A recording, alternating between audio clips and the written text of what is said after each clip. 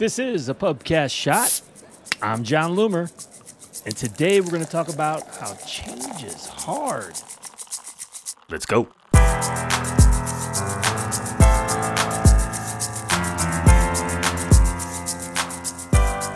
We don't like change. So there's a lot of doom and gloom and worst case scenarios floating around right now about the future of AI. We've all heard it. The elimination of jobs, spread of misinformation, and I guess just the overall chaos that could be coming. I'm not smart enough to comment on any of that stuff. I'm really not.